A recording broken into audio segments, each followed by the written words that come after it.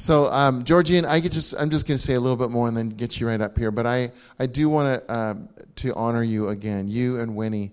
I'm telling you, you are heroes. You're heroes to so many. You're heroes to me. Because I watch you guys. First of all, I don't know how they just go and go. I mean, they put the Energizer Bunny to shame, really, because they just, I mean, they go and go and go and go and go. But it's more than that. It's the perseverance. It's the keeping your eyes on Jesus. It's the unwavering message that you carry. And they came to us really early on in Blazing Fire. And believe it or not, a lot of the love and the grace, especially the grace that you receive and that we teach here, really, these guys poured into us early on where we got such a foundation of that 15 years ago. They kept coming back and pouring into us. Because before that, believe it or not, this is, some of you might find this hard to believe, but my first church plant, I was actually a lot more serious. I was thinking, we just gotta, I think I was sadder. I was sadder because, I don't know, because I didn't have the joy fully yet. I didn't get how good it all was yet. So I'm just saying you all have a lot to thank him for this place is what I'm trying to tell you. He and Winnie. So thank you, Georgian. Let's welcome him and honor him.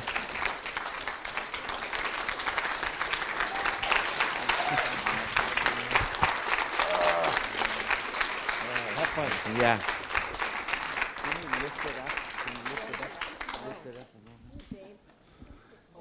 Can somebody lift it up? I love heroes. Oh my gosh, I'm a hero addict. I thrive in heroes. I cannot live without heroes. And of course, the Bible gives us the hugest heroes, and they're real people. They're not like different so much, but they had some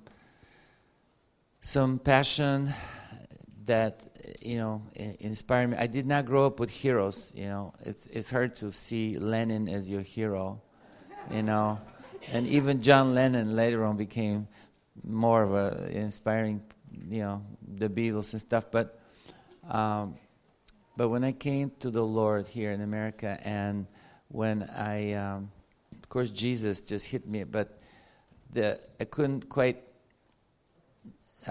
know him immediately right away in all his fullness until I began to read the Old and the New Testament.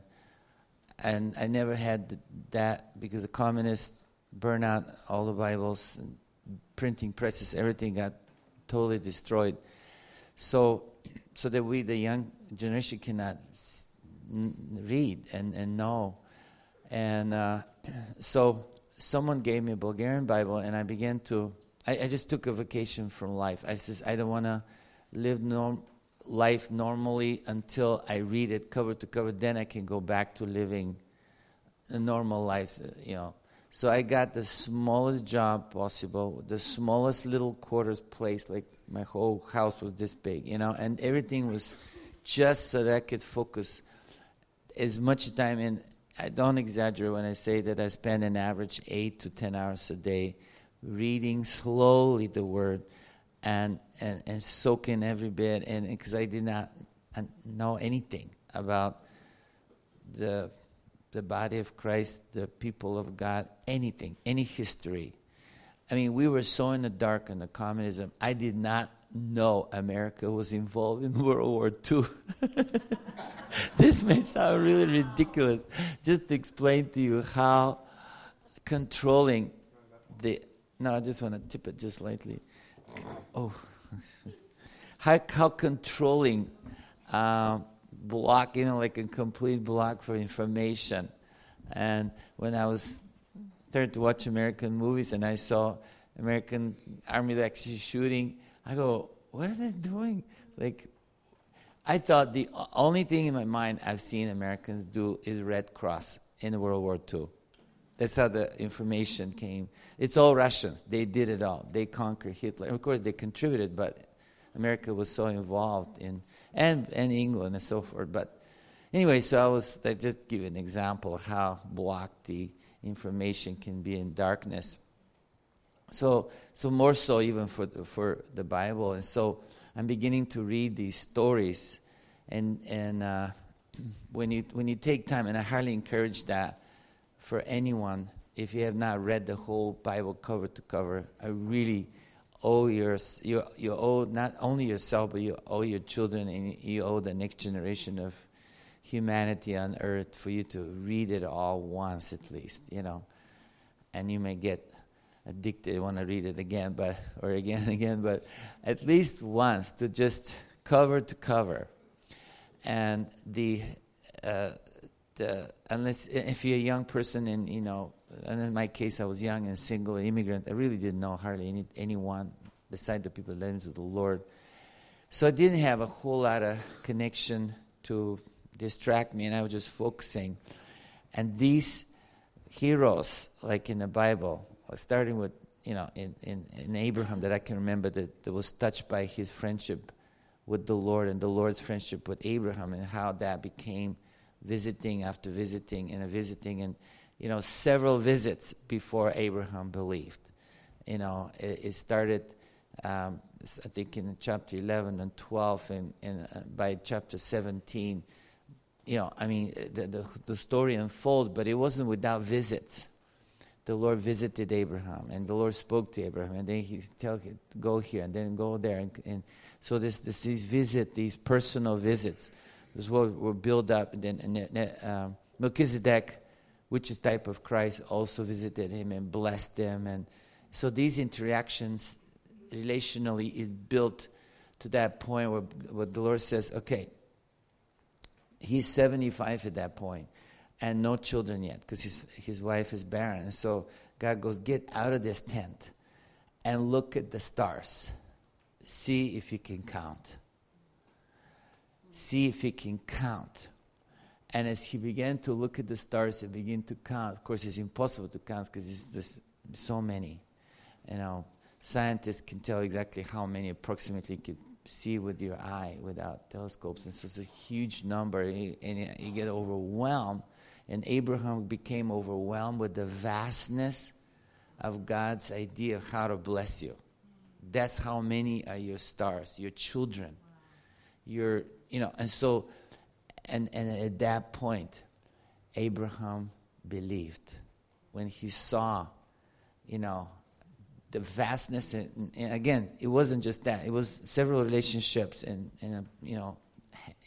visits, and then finally, the overwhelming of the magnitude of God's blessing, and he believed, and it was counted to him as righteousness. As he finally came to count the blessings, then got overwhelmed, and it was counted to him as righteous. That overwhelming. Here I'm like raised by the communists, right? No real dad in a natural, so just like really vulnerable and just programmed like by the communists. And now I'm getting reprogrammed. I'm getting impacted with a whole another world, a whole another that I have never heard nothing ever before, because yet we know how huge that world is. But and so that I'm like overwhelmed with that, and I'm connecting with and so I'm getting so impacted directly by the Lord. Like I say, you spend 6, 7, 8, 10 hours, and the next day, and then pretty soon you start getting really impacted because you spend more time with the Lord actually than you sleep, and really more time with the Lord than with anything else, besides sleeping, which probably He infuses us while we sleep as well. But so it's like massive infusion, and then of course Abraham is considered righteous. However, he still didn't act righteously, not in a bad way, but they instead of waiting on the Lord for the promise to happen, they did the human thing of helping God, so to speak. And because Sarah kept remaining unfruitful, barren, finally the pressure was on, and so she says, okay, let's get a child from my slave woman, which at the time was okay. Don't try it today, okay? It's not different culture completely. Does not work now. Sometimes I have to qualify these things because, well, Georgian says, he got the woman, says, no, that's only then, Then the slavery was not as, in many cases, not as bad of a thing. It was just basically you're being taken care of by, and in cases of that, by a good servant, good master, and take care of it. So anyways, so now Sarah is having a child born in her lap from her servant slave woman. But the problem with that baby is that his name is Ishmael. The problem with that baby is that it's not fully the plan of God. God wants a child from his wife, not from his slave woman, because then is mixture with the right daddy but the wrong mama, so to speak. It's slavery. Portion if it's slavery, even if it's, let's say, half. Half and half is okay for coffee. Half and a half, but it's not good for God's plan. I'm using humor because, we just have to, and so here's this righteous man in right standing with God, but yet he's not necessarily doing the righteous things. Not that he's doing anything sinful in this case. What I'm trying to say is not the right thing to God, for God. So while his position was righteous, and God said it, but yet the action didn't quite match yet. It's 75. So God waited until he becomes 99, nearly 100, so almost like 24 years later, 25 years later, nearly. And that's when God appears again, And by then they have Ishmael. And God says, well, I wanna bless. I told you I wanna bless the child from your wife, not from her slave woman, as from your wife. But first, let's start with you, because the problem is not necessarily with the wife. Apparently, the problem is with the husband, because here's what happened at 99. He can no longer father anymore. His loins became dead. And so it's a very important thing that his loins were dead. And so God actually waited for that to happen, so that there's no hope in neither one. Okay, so there was a problem with the wife. Okay, your wife is a problem. Okay, but really your problem is with you, because you think you can help me. But I'm getting to the point where you need to come to this point that you cannot really help me. So I have to wait until physically you're unable to help me. No matter what what woman I give you, you cannot help me. Good. That's very good. Why? It's because the gospel is explained by the story of these two patriarchs. Paul uses the life of these two to explain to us the essence of the gospel.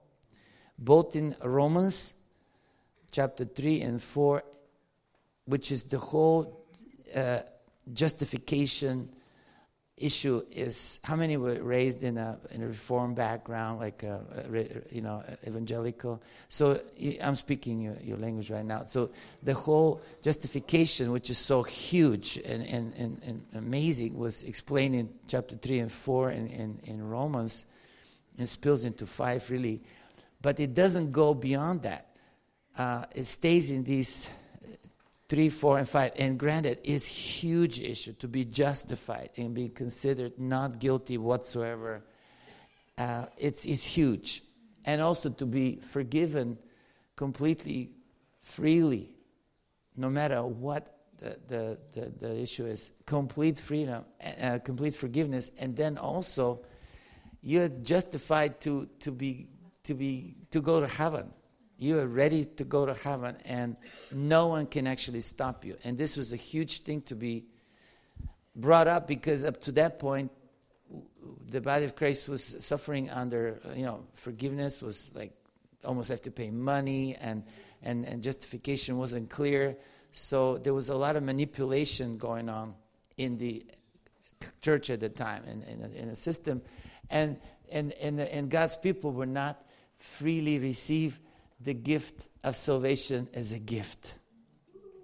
But it was mixed in. Oh, sure, some gift, but then also you got to do a lot to get the gift and all that. And so it was confusion. So the body of Christ was struggling under the bondages of different theories and theologies and stuff that were not accurate to the Word. So God raises Martin Luther, who was actually a Catholic monk, and honestly, he was very devoted Catholic. He wasn't trying to destroy the Catholic Church at all.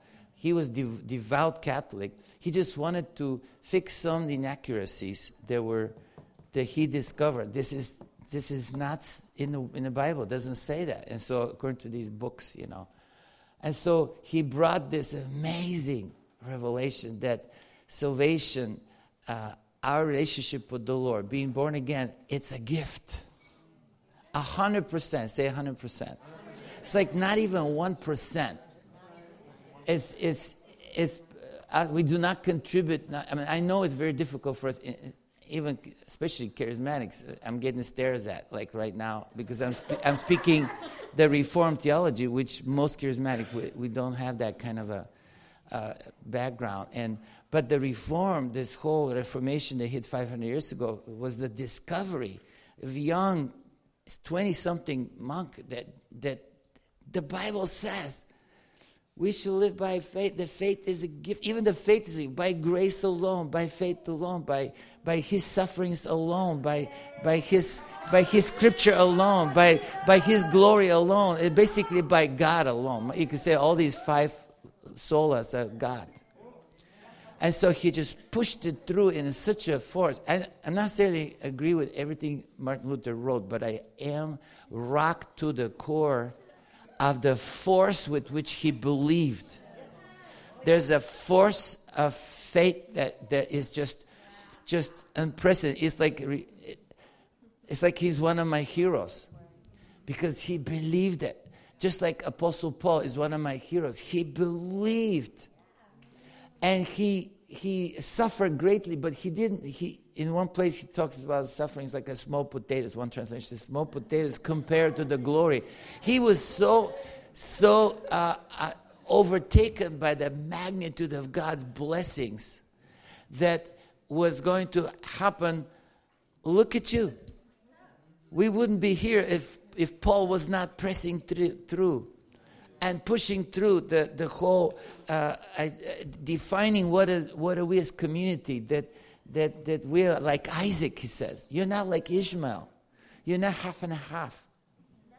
We are completely from dead to life. He uses dead loins of a man to explain that we in our own are dead to God. Because we've fallen into deadness, fallen into this disbelief. We believed the lie, basically. But that's kind of that made disconnect from God, because you connect with faith. And when you start believing the opposite of what God says, you believe in a lie, and therefore you disbelieve the truth. And there's a severing. There's a severing going, and they cannot fix it. God cannot fix Adam. We think, what's wrong with God? Well, okay, he made a mistake, made a bad choice. Okay, so I'm sure Adam is repentant. He says they felt ashamed and all that, so I know he was repentant. But repentance doesn't fix. The forgiveness is there, of course, immediately. Merciful, forgiving God, but it's not an issue of forgiveness whatsoever.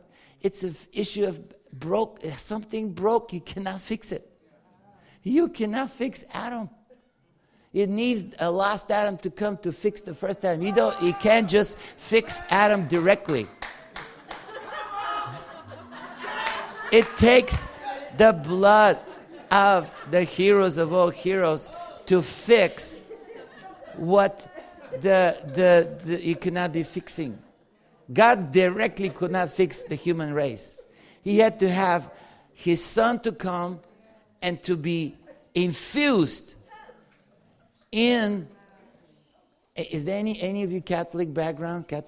Oh, a lot more hands. Okay, so here's where husband, wife, Reformed, Catholic. That's good. That's a good marriage. But But the infusion, you will not find it in Calvin or Luther's books. Infusion, in the word infusion, as far as relationship with God, is found actually in the early Catholic doctrine. They may not speak about it today, but if you read, which I do, I read the early Catholic doctrine, the Roman Catholic books of the what they believe is written in by numbers. I mean, you can read every single thing but go down to the roots. The Roman Catholic Church is from Rome, which has been the book of Romans established the Church of Rome, not people. It was God who established. It doesn't get any more foundationally solid as book of Romans. To this day is the book of defining Christianity. More books are written over Romans than any other book in the Bible, because it's a book of identity, and we're most concerned with who we are to start with. And so you see, it started pure, just pure, and the early Catholic fathers, they were like Paul's sons and daughters, Timothy's and Julius and all these. They're the leaders that directly was infused to them the original identity, from Jesus through Paul into Timothy's, and the entire Roman church might have been this big to start with, this big. But you know what? This big of a church is more powerful than the whole of America, if you like to use that analogy. This much, the kingdom of God is like, the Lord gave me a slogan for the Northeast, because this is where I'm camped now for years now. That's part of the reason we haven't come for quite a while, and I'm so glad that we finally could come to see you, to hang out together, because you're dear brothers and sisters, and we're blood, we're family, we're community, we're friends. This whole conference, this huge, incredible conference wouldn't have happened without my personal relationship with Brent and Suzanne. They couldn't have happened. It took that. It's like and then it started together. And I told him, Brent, we've been overwhelmed, but now the Lord is releasing us to bring to come and bring our friends here and to do one of those things that we're so enjoying doing together. But it took those two to go, come on, George, all right, we'll connect. And so we started connecting, and then snowballs and gets bigger and bigger, and so many more. Lonnie is praying, and Susie on the other side, and Mike, and they're connecting and praying for this, all the time. And then Chuck says, hey, I can't help you now, but I can help you in January if you want to come. So I'm making a whole trip, because there's a whole another, almost new kind of relationship. And in a more in the marketplace, and we're praying, and then, anyways, I'm just saying these things because that's just how it works, Wow, I got sidetracked now. I can't even remember where I started. Infusion. Okay, back to the infusion. Thank you.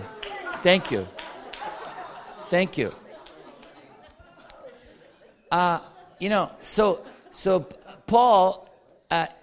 It infuses the truth to his sons and the daughters. A place like this, I could say safely that this is about what the Church of Rome started. At least might have gone a little bigger, but they would be so powerful and so fierce, and they're so defiant to the lordship of anyone else but Jesus. They cannot tolerate maybe that's not the right word, but they cannot agree. They're like Shadrach, Meshach, and Abednego type, with Nebuchadnezzar threatening him to bow down to him. But some of the seers, not all seers, but many of them wanted to be deified. In other words, it's not just honor them as leaders, but also worship them as God. And that's where it hits the rubber meets the road, and the only ones who says no is Christians. Every other, there's so many gods and so many, you could have anybody you want to believe in. As long as you worship Caesar, you're fine. As long as it says that He's God or He's Lord, you can have as many gods as you want to. You will not be persecuted. Till this day, there's multiple temples remaining, ruins of temples of many, many gods. So Rome tolerates every kind of deity as long as you acknowledge them as a deity. Christians are the only ones who says, no, Caesar is not Lord. He is governor, he's a leader, all these positions, but not God. Only Jesus is Lord in as far as deity to be worshipped. And so that clarity, and so just persecution will start, and they start, killing them, slaughtering them. The problem with that is more people get born again looking at the way Christians would die. And so they go, stop it. This is not helping. It's getting things worse. Because now more hundreds, by every death, the 10 more are coming, says we want to be like that. Because when you see freedom of fear, you get so impacted. It says, it's just not worth living the way I'm living under that fear. Well, I look at this person, the way he died with no fear. I want to be like that. That's worth living. I mean, you know what I'm saying? And so the church is practically unstoppable. The first 300 years, it was not possible to stop them. They kept growing and kept getting stronger and more bonding and more powerful. And finally, Rome gave up. And actually, that's what the trouble became for the church, because all of a sudden they accepted, and now their politics start to come, and different things start to come, and so forth, so on. Nevertheless, the core is so pure that still continues to reverberate because it's foundation on the truth, And so by the time arrived to Luther, 1,500 years later, it became mixed up with so many things. So he says, no, this is not right, because the Bible says this is not true. And so he only says, well, this is what is true, only what's here. So they say, if you don't recount this, we're going to excommunicate you, and you're going to, basically go to hell. Your soul is going to hell. Because the church had so much authority to tell who is going to go where, And so he says, and then the Kaiser, the king of Germany, let's say, he says, okay, I'm also then I'm lifting the protection, so he's outlaw. Anybody can kill him. Because it wasn't enough for him to be killed, because there's no crime, actually. So physically they couldn't kill him. But he lifted the law, so anybody can kill him. That's fine. And so now he is in danger. And he didn't even realize how in danger he is. But some wealthy Germans who understood what's happening, how he's like in a daze. He doesn't get it. He's dead meat, So they got him, protected him. He translated the Bible from Greek to German, and then in the common German language. And of course, Gutenberg invented the press, so it becomes a massive, we call it today viral. The truth becomes accessible to every German person in their language, in their understandable German street language.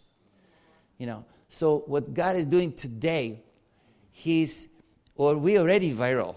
We have, according to the current statistic, we're 2.2 billion if you count Catholics, Anglicans, Orthodox, Methodists, and Reformed, Evangelical. We're part of the Protestants, so we're kind of part of that. 2.2 billion. Wow.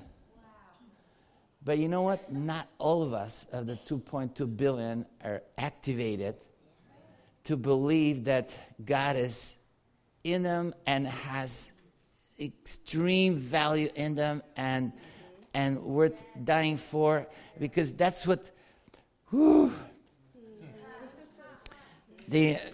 and so in a way we're being empowered by Luther's faith, because the way he believed that, like, he's another Shadrach, Meshach.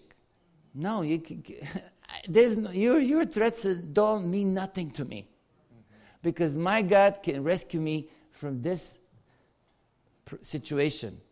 But even if he doesn't, it still is irrelevant to me, because what's relevant to me, my whole being is one with another God, not you. Someone else is my all in all. I don't have extra pieces left for you to fear you. In other words, yeah, that's what's happening. And these are Old Testament heroes. They're not, but they're a type of the even greater, which is Christ. But not just Christ, but Christ inside the believer now. Not someday going to heaven, which is amazing. Luther proved, Calvin confirmed, believe in Jesus, you're headed to heaven. Nobody can shake you out. Nobody can rock you out of that. But there's more. And if we don't get into the more, we'll do another 500 years like we're doing, and will not affect the world and the culture if we don't do the change, the fullness of what Jesus paid for, not just to get you to heaven, but to put heaven here on earth through you, not just here. He cannot put heaven on earth. It has to go through you. It has to go through you. That's the way it works. Because you are his sons and his daughters, and the whole creation waits for the sons and the daughters to say, we are the sons and we are the daughters. He cannot change the world without the sons and the daughters saying, we are the sons, we are the daughters, and he is inside us, and heaven is inside us. His righteousness is inside us. His holiness is inside us. We are not holy on our own. But he chose us to display his holiness. His holiness is not hard work. It's a childlike faith receives the holiness of God. Is actually God himself. Is a person. It's not like doing many things, but it's receiving, is coming in relationship to a person. That's what holiness on earth is. Coming to the relation with the Holy One. That's it. And it's not any more difficult than sitting with a cup of coffee and sharing friendship. It's no different. As far as the identity of it. Now that you got it, now that you have friendship, now you start standing for it. And that's where it may get hard, because some people come against you, and someone says, what do you think you are? Or the enemy hates you. Because now you're the walking holy temple of God, and you're the holy of holies, walking like the temple was. Now we are the temple, and so now we're carrying. I've been to Uganda, by the way. It was a long time ago, in the 80s. It was still a lot of death and a lot of violence, and anyways, love your country, but the Holy of Holies, you're walking. Holies of holies. And the Holy One walks inside us and walks as we walk. And so that's why you have resistance. It's not without resistance. But yet still the Holy One, the greater one, is in you. That is, anything can be out there. And that's why the Church of Rome could not get stopped until they began to mix with politics and mix with worldly thinking and stuff. That's what Luther stood against. But somehow Luther protested against all this distortion, but in some weird sense, he pushed, and I'm very careful because I really want to honor this Luther. He just rocks my world. But nevertheless, he pushed God by inventing the term imputed righteousness, which is external righteousness. And thank God that God is covering us. I'm not against the covering, but he does more than covering. He goes inside. And so actually, Luther didn't quite dig deep enough. I don't know exactly what happened there, but I do know that he did a tremendous to push us away of works. But simultaneously, we lost something that we had in the deep roots of the early Catholic fathers and mothers, who were the Timothys, which Paul. And we lost the infusion. And to this day, it's in the Catholic doctrine that when you receive Jesus as Lord, you get infused with His righteousness. You get infused. That's why if you're let's say if you're a Catholic priest and you get baptized with the Holy Spirit, someone that does help you with that, and you become spirit-filled, and you start talking to your parish about the Holy Ghost. The cardinals are not going to shut you down. Why? Because it's in the books that Holy Spirit is in you when you receive Jesus, and all the gifts of the Spirit, including speaking in tongues. So that's why you have explosion now and then of what do you call those? Charismatic Catholics. This is unthinkable. It will never be allowed to happen because it's in the books. They allow it. They will not do it. They will not preach it. But they won't stop you because it's in the books. It's what the fathers wrote. All the gifts of the Spirit. In other words, they're not sensationalists. They believe in miracles. That's why it's easy to share with Catholic brothers because they are ready for miracles. Look at it. You have many more Catholic background here because it's a church of miracles. And you attract that prayer. Anglicans is always very close. Orthodox, all the gifts of the Spirit is in the canon of the Orthodox Church. No practice, but it's there. If you bring it up, they'll go, well, it's there. So we have tremendous hope to look forward to when we find these Luthers in a different the elements like Wesley was a Anglican, but he got touched by the Spirit. He remained Anglican to the end of his life, but yet a whole revival of the original Anglican doctrine exploded, and the holiness movement and everything came all over. Come on. Orthodox, if we find another Luther, and I'm just praying for these Luthers in the Orthodox Church, in the Catholic Church, not against the Catholic Church, but reviving the roots. Reviving the roots. All these roots that God started, and then they get mucked up with different things, but we're going to the roots. And this is the roots movement that once we connect together, I'm telling you, it's going to ignite. It's more ready than you can think of. I'll give you an example. Last year, there was a gathering of 2 million young Catholics in Poland. Weekend, like our weekend. 2 million, imagine. All hungry Catholics. Hungry for more. The hunger is there. And the Pope went and did the Mass of Sunday. So it's the bases are loaded. The bases are loaded. And it takes a strike because 35 years after Luther declared the truth on a thesis, the 95 thesis, 40% of Europe became on fire and left the system of that, the Catholic Church system. Not, you see what I'm saying? It's not going to take long. If the Lord tarries, the future is so bright. He really got to wear shades because it's going to be blinding bright. You're going to be blinding bright to darkness. You're going to shine so bright. Woo! And yet it's not going to exhaust you like emotionally, mentally. I mean, yeah, physically, I need some sleep too. But there's a vibration of the pleasure of God inside you.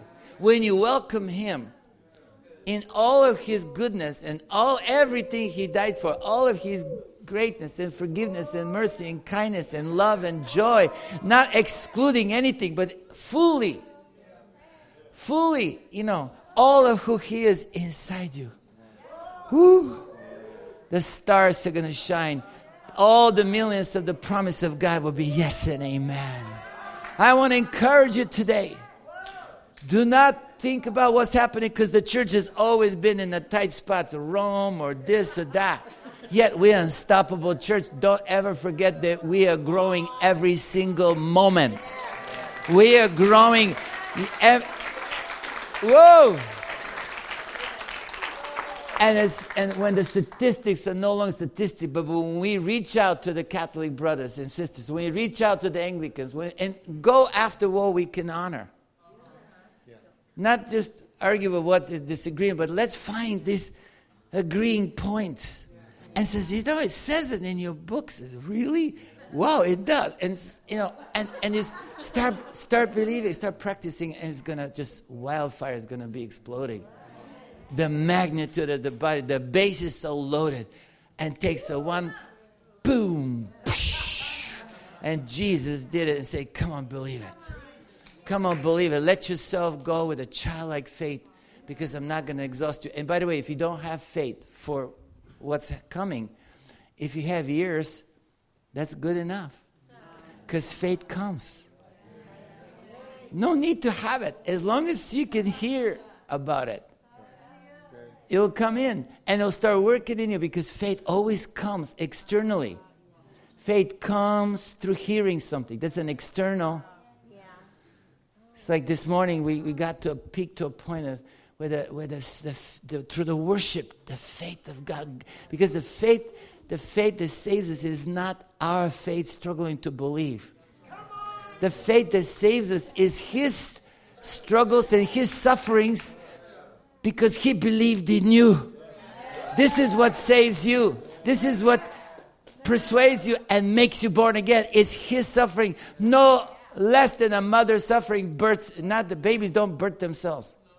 Spiritual is the same way, and even more.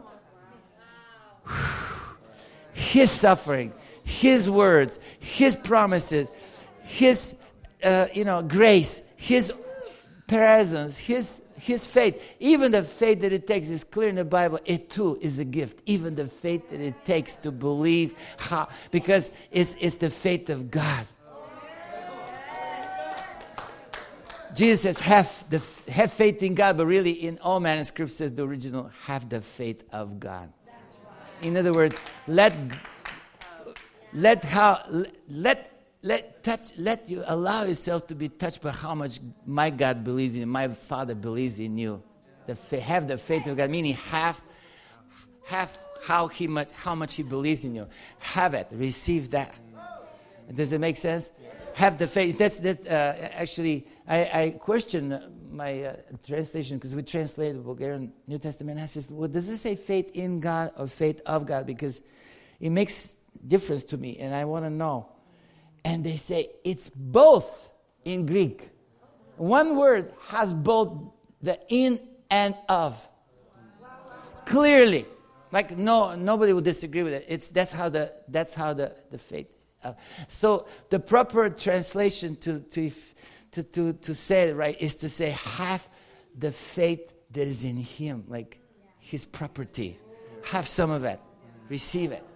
What is it? That I believe in you. I value you. I will die for you, so that I can show you how much I believe. And this is how the first Adam gets to be fixed. With that last Adam says, I believe in you, Adam. The last one says, I believe, and I will believe in your behalf. Because Adam could not believe himself back to God. So God sends His Adam, His son, to believe in us, the old Adam, enough to die for us. And in His death, He absorbs our unbelief. So unbelief cannot be anymore a barrier. And you're here because somebody believed in you, because somebody found out how much Jesus believes in you. And that's why you're here. Woo! So Lord, I thank you for this body right here, the blazing fire. The blazing fire. Lord, what you've given us is your treasures, is your substance, Lord. You've given us yourself. And not only that, but you've taken all what the enemy has deposited in us, and you've taken it to free us from the lies and deceptions and to give us the truth. So Lord, give us now full appreciation, full acknowledgement, full overwhelming connection. Let us be like Abraham, overwhelmed of how much you believe in us, how many are gifts, how many are promises. Lord, let us be overwhelmed like Abraham, but let us be also infused with the Jehovah. Because Abram became Abraham, Abraham. He was added. So you added to us, Lord. Let it function, Lord. Let it explode into our beings, Lord. Let us become fruitful vine and birth fruit for you, not fruit for ourselves. Let us be just as pride-free as Abraham till this day. Is not basis at all for pride because it was a gift. You gave Abraham, you gave him his identity, and you gave fruitfulness to both of them. And from dead wounds and dead womb and dead loins, new identity came and fruitfulness came. And fruitfulness came from intimacy, and intimacy is you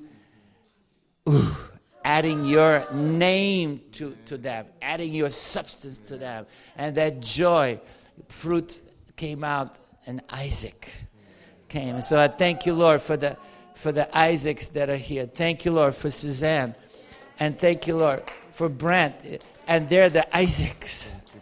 It's not a female or male, or it's a spirit of the rejoicing of the fruitfulness of God, that we're his property. And that we're being believed in to such intensity that we're overwhelmed. And we have no more little left for the other stuff, but we are consumed with your righteousness, with your beauty, basically with you. So Lord, I just bless these leaders and I bless the staff. Would the staff come, please? The worship team and the staff. I just want to bless you all, because you're the leading portion, but really is everybody. You want the bigger team? Yeah. All right, so let's see. Overseers, elders, next gen, come on up. Yeah. And he also said worship team. That was exactly. That pretty much most of you all. Because it is for everyone. Because it is for every member. It's not one to be excluded, and that is the new reformation, that every member of the body of Christ is going to do the works of Christ. And so we're starting with these leaders, because it always takes the leaders, takes the Sarahs and the Abrahams to receive it, and then fruitfulness comes from them, and there are millions and millions and millions following. So I just call you a fruitful vine, and I bless you, and I take away any kind of like awareness, spiritual awareness, emotional awareness as you've been serving. I just infuse you with the pleasure and the joy of carrying him. What an honored vessels you are. You've been honored by the Lord to have him in the display. So we just bless you, and so you are powerful, because he is powerful, and he chose you to show his glory, his power, and his freedom. And you're powerful and free in him.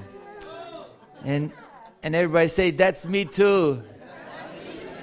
Now I want everyone to stand up, because the leadership is being stewarded but given to all. Nobody is just sitting and watching. And so I just bless every member of the body of Christ in being activated to carry Jesus with great honor. In Jesus' name.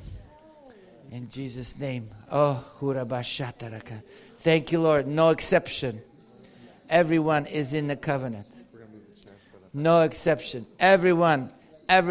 We need Sarahs, every Sarah, every Abraham.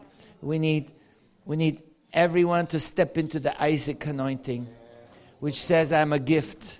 My mother couldn't have me. My father couldn't have me. But God made me anyways. And he used the deadness of my father, the deadness of my mother. So now I am a fruit of God.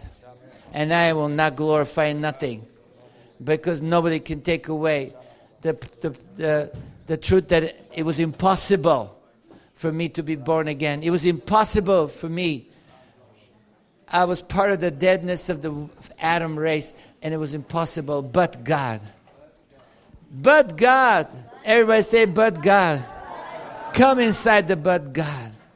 Step inside the but God. Ho rabashara babrakarasa. So we're making the fire tunnel, right? Okay.